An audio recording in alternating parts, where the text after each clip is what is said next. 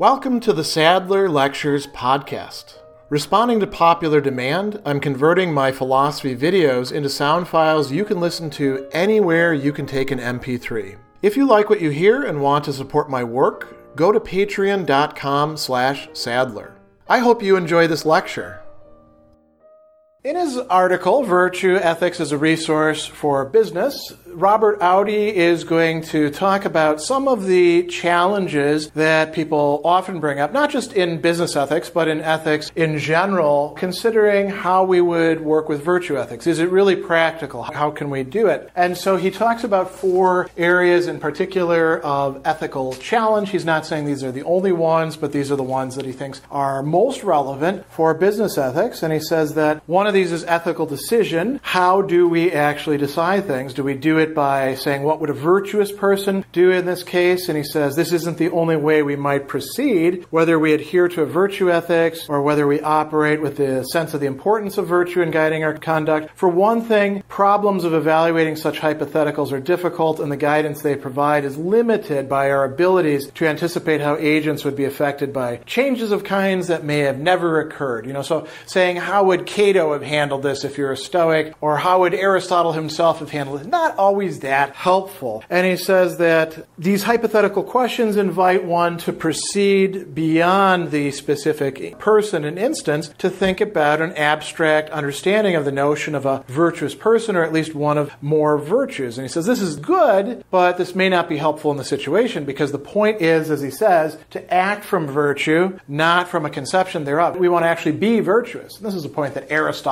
and other virtue ethicists have made as well. And then he says, one alternative is what we can call a narrative approach. So we consider imaginary or historically relevant cases, and then we imagine a role model's resolution, rather than taking historical figures and saying, let's act exactly like Abraham Lincoln did in this case. We think, well, what is the virtue expecting of us here? How would this play itself out? This might be something better done dialogically as well. And he gives a great example of this with the Johnson & Johnson Tylenol case. If you don't remember that, somebody was poisoning Tylenol. Johnson & Johnson pulled it off the shelves at great expense to the company. The right thing to do. It was a virtuous action. The Enron case, illustrating some particularly virtue-averse and definitely vicious behavior, piled on vicious behavior.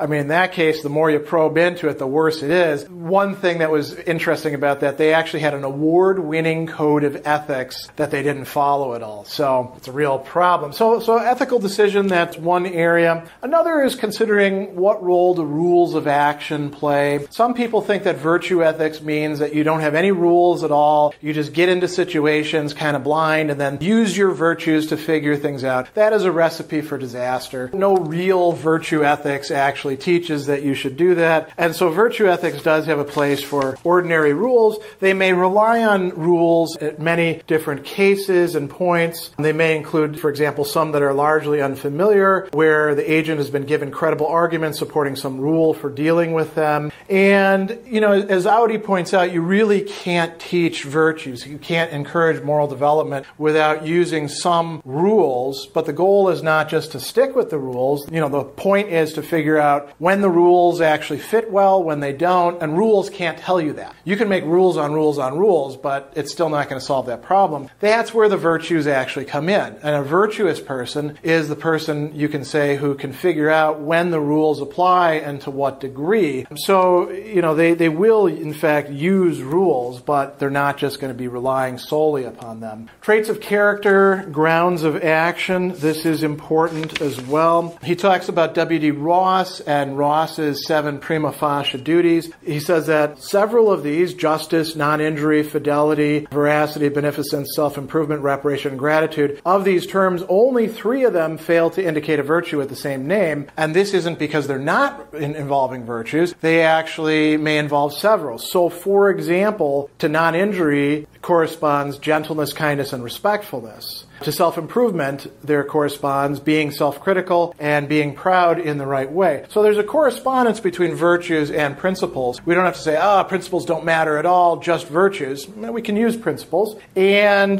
there's another key thing here, though. What do virtues bring? If you want to talk in business terms, what is their value proposition, right? Well, one thing that virtues do, and this is not just Audi pointing this out. There's many other authors who point out this as well. For example, Nancy Sherman in The Fabric of Character will talk about ethical salience. Here, Audi talks about a person who has virtues. To have the virtue is in part to be perceptually sensitive to the relevant grounds, which is a cognitive receptivity, and a behaviorally responsive to them in the right way, which is a matter of conduct. So, for example, a just person, somebody who actually has justice, isn't just acting in accordance with it, but has that virtue, is more likely than someone who lacks this virtue to see cheating that occurs in fulfilling a contract and to respond to it with action, or at least disapproval sufficiently strong to yield action if a sufficiently suitable opportunity arises, right? And so this is actually something that has been noted really since ancient times. The virtues make us better able to perceive what's relevant within the situation than a person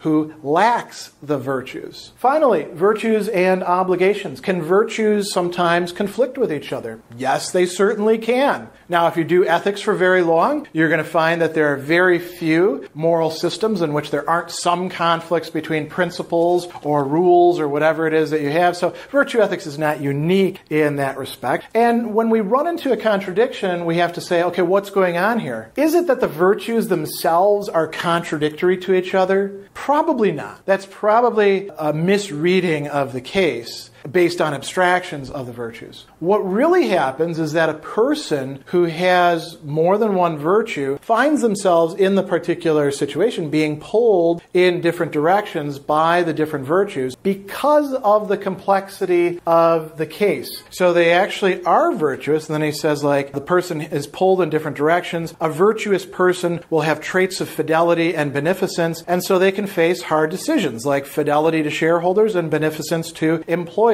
Fidelity to shareholders means trying to maximize profits. Beneficence to employees means trying to pay them as much and give them as many benefits as possible. These are not inherently contradictory, unless we decide it's a zero-sum game, but you are being pulled in different directions, and this is where maybe another virtue like prudence comes in. We can attain what Audi calls a reflective balance, or a little bit later, a reflective equilibrium, a reflective balance among the diverse inclinations that go with all the relevant virtues. Again, this is where prudence may play an important role. He says, roughly speaking, reflective equilibrium is a condition of balance among our general principles, concrete cases they apply to, and related beliefs and attitudes we may hold. So there may be cases where we have to do some weighing. Nobody ever said that virtue ethics means that the virtues like automatically solve every situation for you. And as he points out, the same considerations hold for rule theorists. Rule theorists are going to have fewer resources if they don't appeal to archaic notions, that is, notions of virtue. So you can do without virtue ethics if you want to, but you're probably going to have a harder time dealing with contradictions that are inevitably going to arise. So these are 4 areas of ethical challenge. None of them pose irresolvable challenges, but they do help us to zero in on what virtue ethics is supposed to look like in practice in business. Special thanks to all of my Patreon supporters for making this podcast possible.